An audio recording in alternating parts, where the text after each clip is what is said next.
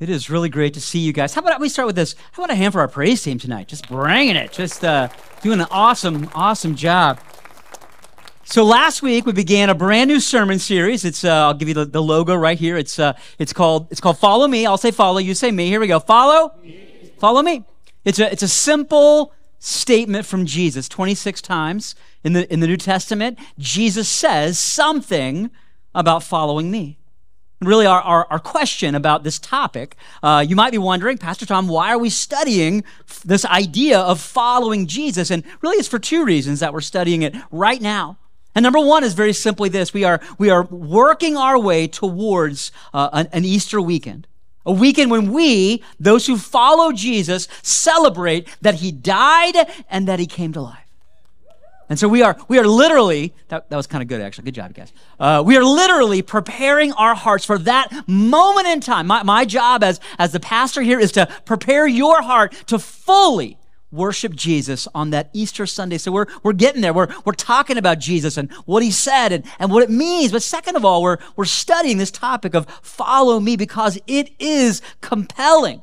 It actually does illuminate for us something incredibly important, that there is this thing called believing in Jesus, which is actually very different than following Jesus. Now, following him, it means something very specific. And really the two questions for us about this topic of following Jesus, number one simply is, what does it mean to follow Jesus?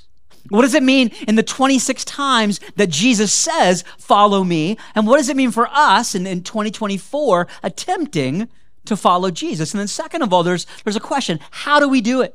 Tangibly, in this life, in this moment, in trapped in space and time, how do we follow Jesus? Now, if you look at those 26 times that the phrase is used, follow me, what you find is that you can kind of divide them into two categories. And category one are stories, what I call them follow me stories. It's a story, a narrative in the Bible where Jesus says to someone, follow me, and then they have to respond. And some of them respond well, and some of them don't respond well. And then the second category is what I call follow me statements.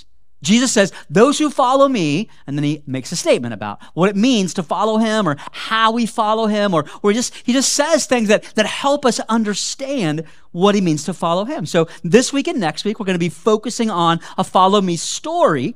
And then the third weekend, we're going to be focusing on those follow me statements. What do the statements say and how do they help us do it? Now today I'm going to be sharing with you a follow me story that is just really, really one of my favorites. And I think it's one of my favorites because when I read it, it's still to this day, it shocks me when I read the power of this verse. Now, I did share this verse when I was preaching at Turning Point a couple of weeks ago. This is a different sermon than that sermon, but the verse is the same. It's Matthew 9:9. And Matthew 9:9 is a one verse follow me story that is shocking if you read it for what it actually says. Here's one verse, one follow me story. Here's what it says. As Jesus went on from there, he saw a man named Matthew. Now, this is Matthew, who wrote Matthew, is talking about himself. So Matthew could have said, Jesus came along and he saw me. But he didn't say that. He's writing in kind of third person here. A man named Matthew sitting, very important detail, sitting at a tax collector's booth. Follow me, he told him. Jesus says two words to him, follow me. And Matthew got up and followed him. This is an amazing story. I don't think until you get into it, until you understand what's happening, it is really a shocking thing. We are not led to believe there is any relationship between Matthew and Jesus. We are in fact led to believe this might be the very first time that Matthew sees Jesus. And he sees him and Jesus says, follow me. And Matthew drops everything, gets up and follows him, completely changing his life. The first fill-in is one reason why this story is gripping and powerful. The story demonstrates to us the inspiring power of immediate obedience. Think about that. The immediate obedience. Two words that change Matthew's life forever. Follow me. Boom. It's all changed. I would just submit to you, my good friends who I love very much, we do not live in a world that has a lot of immediate obedience. For example, in my house, I have a beautiful thing in my house called my chair. This is my chair in my house. Next to my chair is my wife's chair. It's her chair and my chair. His and her chairs identical to each other. Unfortunately, we had children. Not unfortunately, I'm just kidding. Just kidding. It's good to have kids, probably. But I have two college-age daughters, right? One older and married, two college-age daughters. And when they come home from college, guess where they like to place themselves? In my house. They like to sit in my chair. Emulating Jesus, I often say to them 2 words. I walk in, I see them, and I say 2 words. Get up. But you know what I rarely find is immediate obedience. Very recently, one of my daughters, I won't say her name, Olivia, said to me, Dad, there's a whole couch right there. I said, my chair, get up. Let me finish my snack. Yeah, you can eat in my chair, please. No, right? Immediate obedience is not something you see often in our world. And I'm going to say this to you, and I hope it hits you in the right way. A lot of times let's be honest, a lot of times we may feel led by God to say something, do something, and we don't always have immediate obedience in our lives. Am I right about that? How many of you guys would raise your hand and agree that sometimes you feel led by God to do something, but it takes you a while? You lack immediate obedience in your life. Can you raise your hand? Can you agree to that? Yeah, absolutely. Lots of you can. Immediate obedience is a powerful, powerful thing. So my question for you right off the bat here is why? What can we learn about following Jesus by seeing the example of Matthew, who is like, boom, yes, you say it, I do it. You say, jump, Jesus, I say, how high? Now, some believe that it is literally the power of Jesus' presence. Just his presence, his physical power of his presence, what I call the magnetism of the power of Jesus. And when I say some, I'm speaking very specifically about someone I enjoy reading, I like understanding about, and that's Dietrich Bonhoeffer. Bonhoeffer, German theologian, put to death by Hitler in World War II, but he wrote this amazing book called The Cost of Discipleship. And the book is actually a series of his sermons, and he has an entire sermon based on Matthew 9:9. He actually takes the Luke version of the story, but it's the same story about Matthew. And this sermon about it, he says exactly what it is. Bonhoeffer says this. Bonhoeffer says, it is Jesus who calls. And because it is Jesus, Matthew follows at once. This encounter is a testimony to the absolute, direct, and unconditional authority of Jesus. Now, we just sang about this exact thing. We sang about a beautiful name.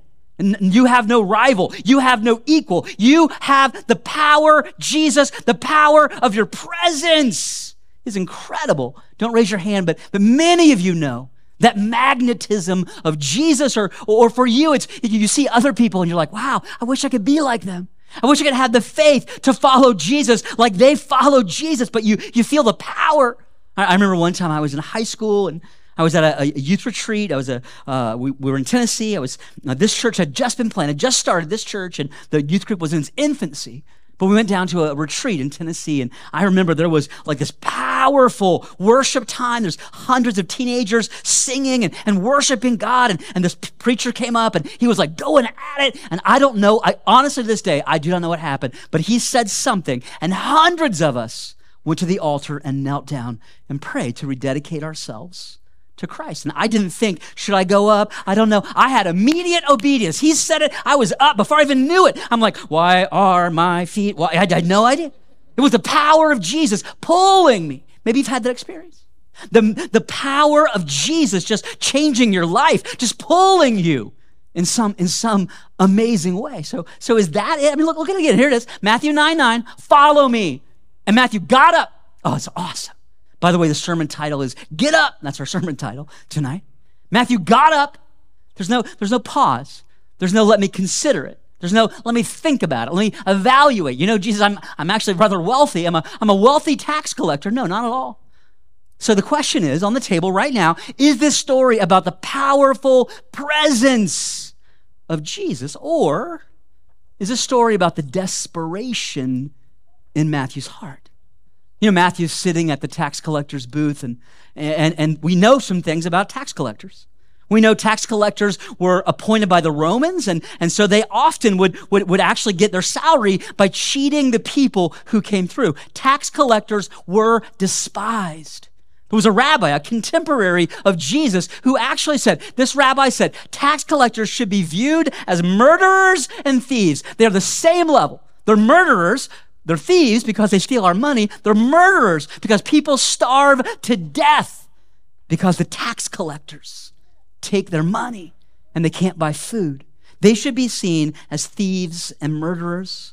We do know tax collectors, when the Jewish tax collectors, Jewish men became tax collectors, they were immediately excommunicated from the synagogue. You can never come to the synagogue again. You are not welcome.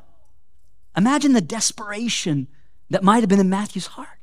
Can we learn any more about this? And I think so. Now, the story of Matthew 9:9 actually occurs in Matthew and Mark and Luke, and we're going to briefly look at all three of them tonight. But the Luke version opens our eyes to see more about following him, and more context perhaps is there. So let's jump into it. This is two verses, not one. Mark 12:14. Once again, Jesus went out beside the lake, and a large crowd came to him.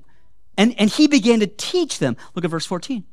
And as he walked along, so here's the picture. There's a crowd behind Jesus, and he's walking and teaching. He's maybe like a tour guide walking backwards, or we don't know how he's doing it, but he's walking and he's teaching, and all of the crowd, the entire crowd is following him. Look at verse 14. As he walked along, he saw Levi, son of Alphaeus, sitting at the tax collector's booth. And Jesus said, "Follow me." And Levi got up and followed him. Now, it's the same story, but we have details here. The first detail that you notice is that, okay, now we have some context. There's a crowd. So let me show you this thing. There's a whole crowd following Jesus, but Jesus goes to the one person who is not following him, and he says, "Follow me." And we don't know why. What's the look on Matthew's face? Was Matthew crying in the tax collector's book, looking longingly at the crowd, and all these people are following Jesus, but here I am, I can't. Is that why Jesus goes to Matthew? He's the only one not following him? A lot more details are in this version, the Mark version, that teach us some things. Right away, you saw something. This is really great for you to understand what's happening. He says, Levi, son of Alphaeus, and that's really important that you get that. That tells you right away as you're reading this story that Mark knew people who will read what I'm writing, they know Alphaeus. They know Levi. They know who Levi is. They know Alphaeus. I'm giving them tangible details that authenticate this story as totally true. This is not presented as a fairy tale. It's not given to us as here's a story that never happened. No, this is rooted in facts. Levi, son of Alphaeus. They knew Alphaeus. Okay. He's got three sons. Another one of his sons is James. We know that from a later verse in the Bible.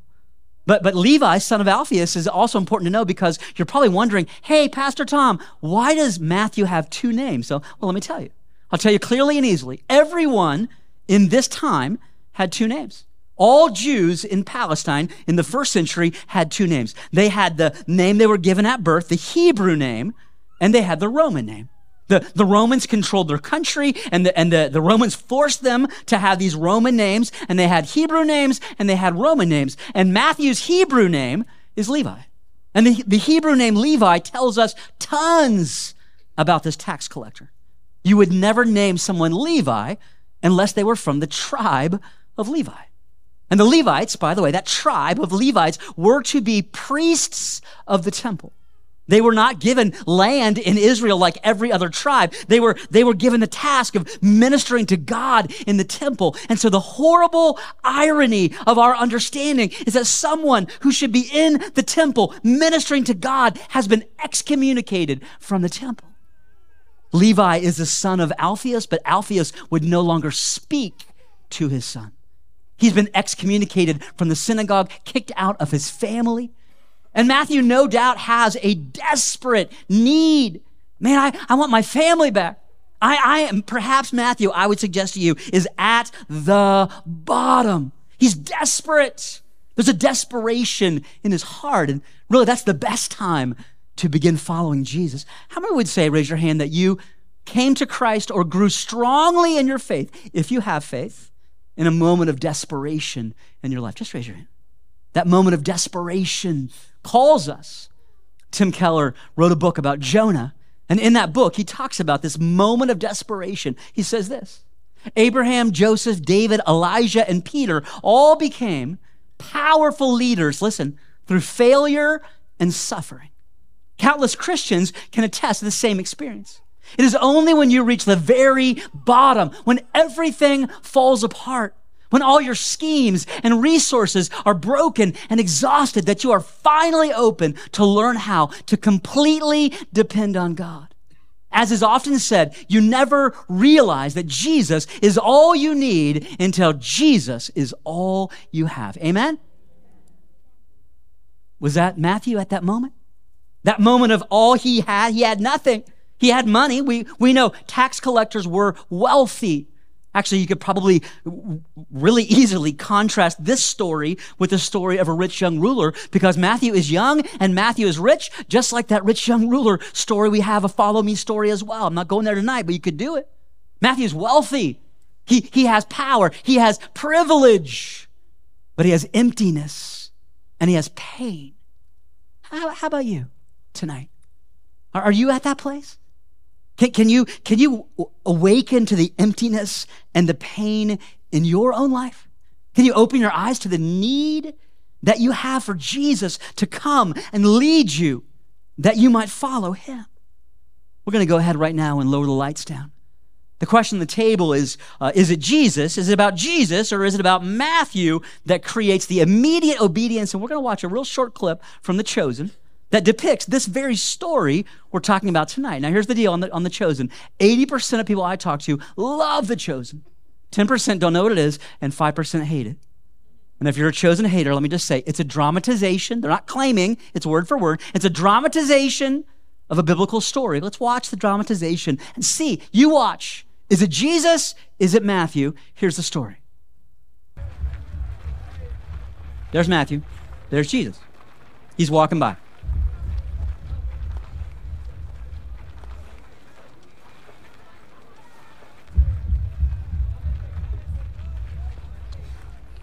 Matthew.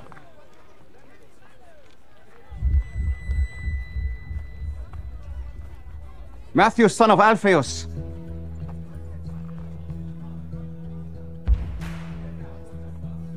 Yes. Follow me. Me? Yes, you. Whoa. What are you doing?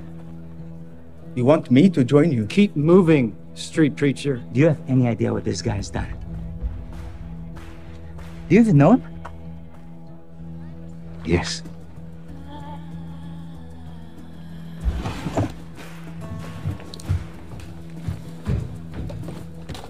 Listen, I said to...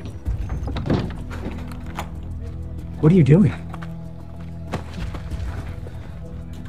Where do you think you're going? Guys, let me go. Have you lost your mind?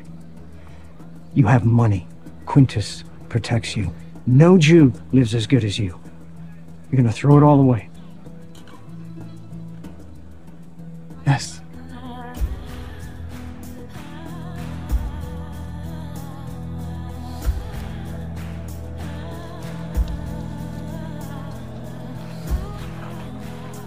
I don't get it.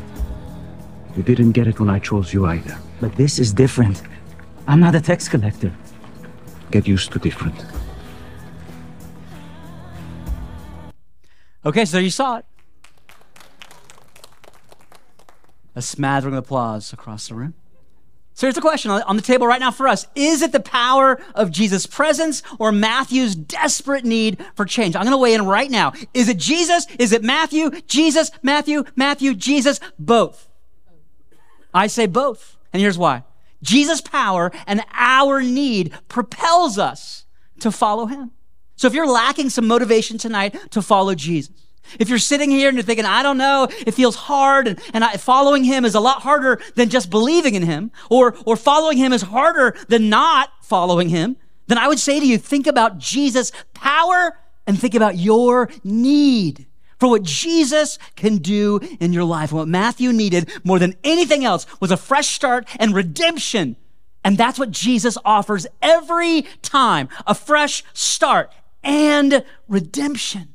Look at it again. Matthew 9:9. As Jesus went on from there, he saw a man named Matthew sitting in a tax collector's booth. Follow me, he told him. And Matthew got up. Oh, it's so awesome. Got up and followed him. Follow me is the two words. Now, the chosen clip, I like it. I'm not going to say I don't like it. I like it, but you know what? Follow me is just the two words that Jesus said. Well, what does it mean? What does it mean to follow Jesus? How does it affect your life? How does it apply to you? Question, raise your hand, please. Who would say in this room, I have decided to follow Jesus? Just raise your hand right now. I'm doing it, Pastor Tom. I'm trying to follow Jesus. What does it mean? I think there are 4 basic things that it means to follow Jesus. I'm going to hit all 4 of them right now tonight to end out this sermon. 4 basic things. 4 basic things that Matthew understood and that Matthew agreed to when he got up to follow Jesus. And this applies to you. It applies to me. It's how we follow him. It's how the disciples followed him. It is 4 things about following Jesus. Number 1, following him is a call to action. Following him is really, it calls us to active, not passive faith. And here's the activity. It involves pursuing Jesus and allowing him to lead us. Now think about that for a second. It doesn't mean you're living off your own instincts. It doesn't mean you're living off what you think might be right. There is a way to live that is not following Jesus, which is to say, I'll try and be a good person. I'll try and follow the Bible. But when things come up, I'll lead my own life. And then there's following Jesus, which says, you know what? I need to be led. I have to pursue Jesus in his word. I've got to learn about him, understand him. I've got to worship. I've got to pray. I've got to lean in and ask him, how are you leading me? How are you leading me?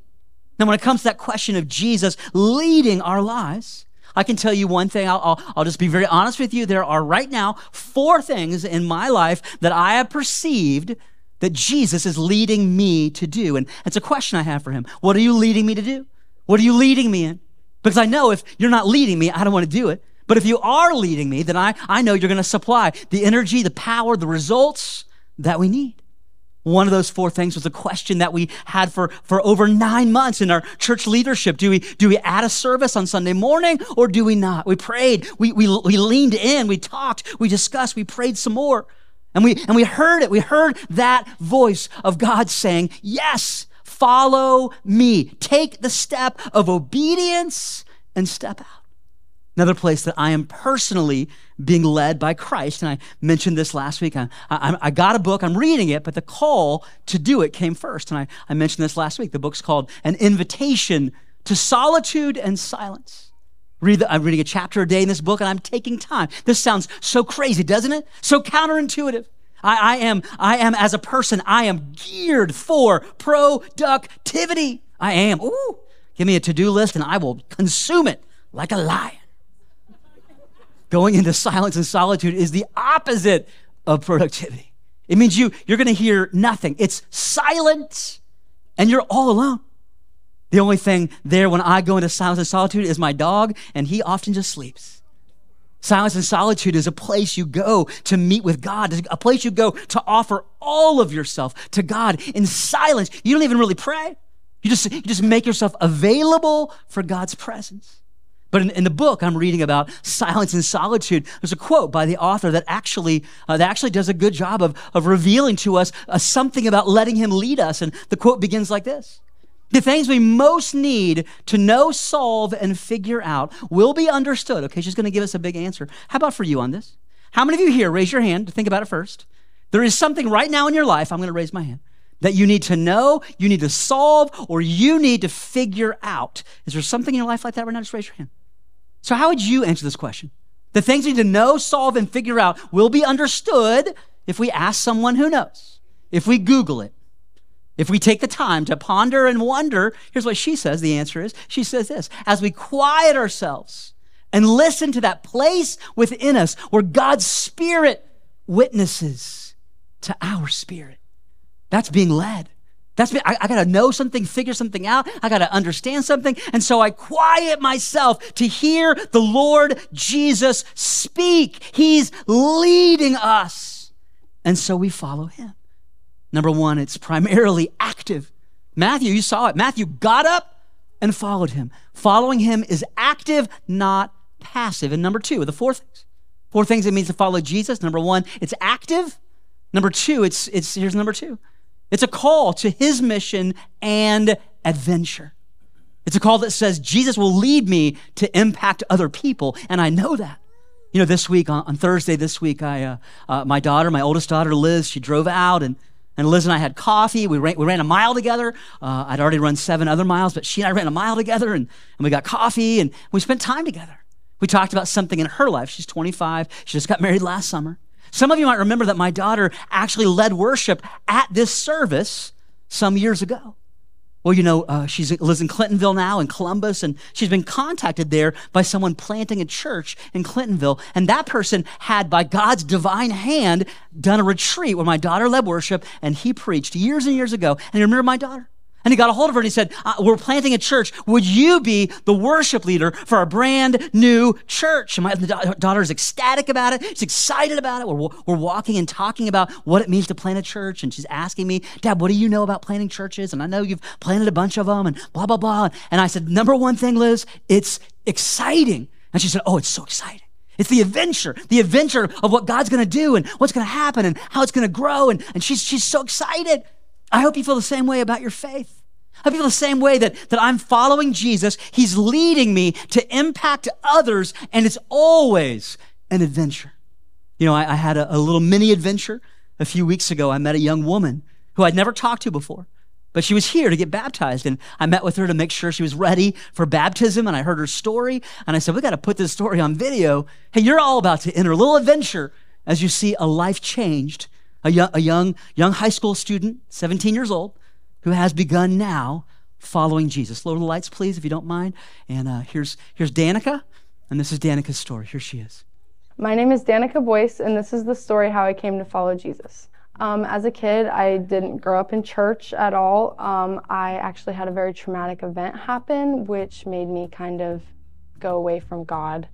When I was 9 years old, I was staying with my grandma, and we were sleeping in the same bed. I couldn't sleep by myself. I was 9 years old, and when I woke up, she had actually passed that night, and she was no longer with us, and it was just hard for me to believe that a God would let that happen to me.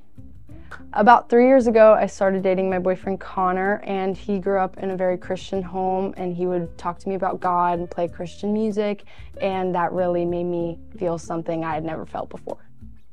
One morning I woke up and it was just an undeniable presence of God over me. I don't even know how I knew it was God, except I just knew it was. Like, I have no way to explain it.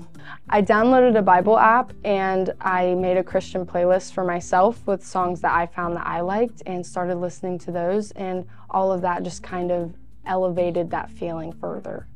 I met Josie Johnson about a year ago through school and work, and I would see her with her Spring Hills app. She plays the bass and stuff here. So I asked her, you know, can I come to a service? And she was like, of course. So she sits next to me, and I've been coming ever since, and she's been very supportive through this whole journey at Spring Hills. I accepted Christ, and then about 3 weeks ago, I was baptized. And one of the really cool things was my friend Josie actually got to help me in the water, and she was in there with Pastor Tom to baptize me. So it was really cool to be able to have a close friend with me to experience that. It was just an indescribable feeling, really, but it just felt like, the way I describe it is like locked in. You feel like you are all in, you are drenched in it. So if you're sitting there feeling stuck, like you have no hope, I encourage you to go out and follow Jesus. It's completely changed my life. How about a hand for Danica and just telling her story? And it's an adventure. It's an adventure to see God change lives, especially when you're involved in that. And number 3 of 4 things, 4 basic things. Number 1, it's active. Number 2, it's his mission and adventure he's calling you to. And number 3, really simply, it's a call to deep relationships. Let me say it again. Following Jesus, The call to follow him is a call to deep relationships. And the very first deep relationship is your relationship with Jesus Christ. When you're following him, it's very different than just believing about him or thinking about him occasionally. When you follow him, attempting to follow Jesus will build a close, intimate relationship with him because you're directly asking him, how are you leading me? What are you leading me to do? How are you, Jesus, working in my life? What can I do? I'm seeking your will. I'm asking myself what to do and how to follow you. Where are you leading me in this specific time in my life? Now, I would just say, had another moment this week where I just felt the strong presence of God leading me. There's a couple that attended church here for a good number of years, just great, awesome people. And unfortunately, she had cancer. The wife had cancer. And last year, she passed away. And I, for some reason, I wasn't thinking about them, but I was driving to church here, and I was overwhelmed by God to reach out to him and just check in on him. I can't tell you how strong the feeling was. And I even stopped my car to grab my phone, didn't even get to church to text him. I stopped my car. It was so compelled, so led by Jesus to reach out to him. And I texted him and I said, hey, how about an update? I'm praying for you. Are you okay? And I had no idea I was texting him the day before the 1-year anniversary of his wife's death.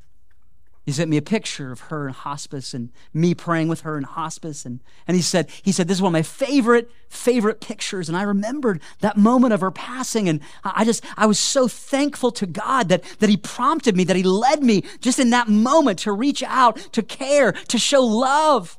That's an intimate connection that you build with Jesus when you're saying to him, lead me, show me. Following Jesus is about deep, intimate relationships, first with him, but also with others. You know, last week in the service, we actually sang this song. I'm just going to show you a little bit of it. I have decided to follow Jesus. We sang this song last week, and as we sang it last week, we sang the verses, and I heard one of the verses, and I thought that's interesting. I understand this verse, but I have an interesting take on it. Here's the verse I'm talking about. Though none go with me, still I will follow. Though none go with me, still I will follow. So as you hear that, though none go with me, still I will follow. I think the person that wrote that song was literally envisioning a moment like this, a church service where a pastor's going to say, if you want to follow Jesus, come forward. And you're thinking, if I'm the only one in the room, I don't care. But the reality is this. Never will it be, no one goes with you. When you are following Jesus, when you're following him, there's so many other people also following him. And when you're following him and others are following him, you have an intimate connection with him in your life. Look at the relational element of what Paul says in 1 Corinthians 4:17. For this reason, Paul says, I have sent you Timothy, my son, whom I love, who is faithful in the Lord and will remind you of my way of life in Christ Jesus, which agrees with everything that I teach in every church. And what he's saying is, here's how you're going to learn to follow Jesus. It's relational.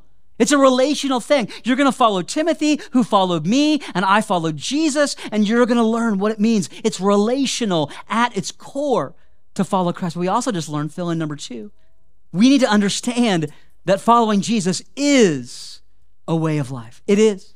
It's not something small. It's not something little. It's not adding a 5-minute devotion on the beginning of your day. Not at all. It isn't something small. It's everything to follow Jesus. It's a way of life and a way that you live. 4 basic things. And the last one I'll just point out to you from the story we're studying tonight. Look at Matthew 9:9. Matthew, I love it. Matthew got up. I'll say got. You say up. Here we go. Got up. Oh, I love it. Matthew got up. Immediate obedience. He got up. And he followed him, or actually in Mark's version, he says the same thing. Follow me, Jesus said. And Levi, also Matthew, got up and followed him. But in Luke's version of the story, Luke adds one detail, which is the 4th basic thing about following Jesus. And the one detail Luke adds is this. After this, Jesus went out and saw a tax collector by the name of Levi, sitting at the tax booth. Follow me, Jesus said to him. Now, we just read, he got up and followed him. But look what Luke says. He got up, left everything, and followed him. To follow Jesus, it does mean leaving everything. The moment you decide to follow Jesus, you're leaving behind leading yourself. You're leaving behind, in many cases, relationships which drag you away from Christ. I mentioned last week that I'm reading this book by David Platt called Follow Me. And this book by David Platt, he has a quote in the book, and I'll just show it to you real briefly. He says this: "My prayer is that people will see that following Jesus costs you everything you are and everything you have. And my prayer is that people will see that following Jesus is more than worth it." Just think about that. It costs you everything. It cost Matthew everything. It cost Peter everything. It cost me. When I decided to follow Jesus, it cost me my entire future that I had planned for myself. But you know what? It's more than worth it to follow Jesus. That's why the last line of that song, the last line which simply says, "Behind me, the cross before me." That's exactly what it's like. The world behind us, the cross before us. You put the world away to follow Jesus. And here's the last fill-in. And this is going to be hard to write. I want you to fully understand what this is. It's going to be hard to write, but you got to understand it. Here's number 3. Following Jesus involves abandoning all affection for this world so Jesus can be the center of your life. Think about it. Following Jesus involves abandoning all affection for this world. Nothing in this world, in your heart, can rise above Jesus being the center of your life. Now, I'm not saying you can't have joy, have fun, have a great day. I'm not saying don't watch the Super Bowl, you might smile. No, I'm not saying that at all. But I'm saying nothing in this world, no affection in this world is allowed to come above you, making Jesus the center of your life. Would you all bow your heads with me just now? The praise team is going to actually play that very section of that hymn. I have decided to follow Jesus, the world behind me, the cross before me. And I'm going to invite you right now to do something kind of dramatic, but I'm just asking you, don't do it if it's not true. As the praise team plays this, and you would say, you know what? That is my intention. To follow Jesus, to abandon all affection for this world, so Jesus can be the center of my life. Then I want you to contemplate that, and I want you to stand. And as you stand, you are saying, yes, I have decided to follow Jesus. Father God, I pray in these moments, we can have clarity of thought, clarity of mind to tonight make a tangible decision that it's active. It's about your mission.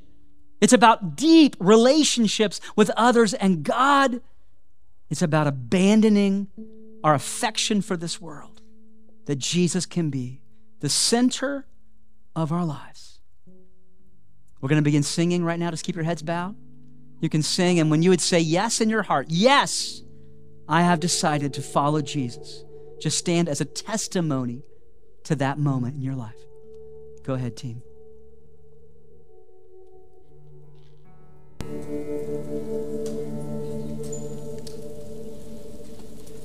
The world Behind me, the cross before me.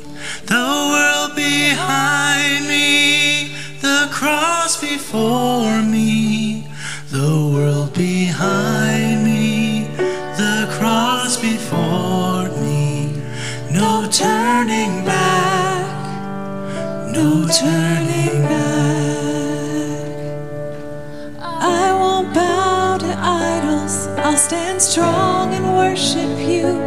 And if it puts me in the fire, I'll rejoice 'cause you're there too. I won't be formed by feelings,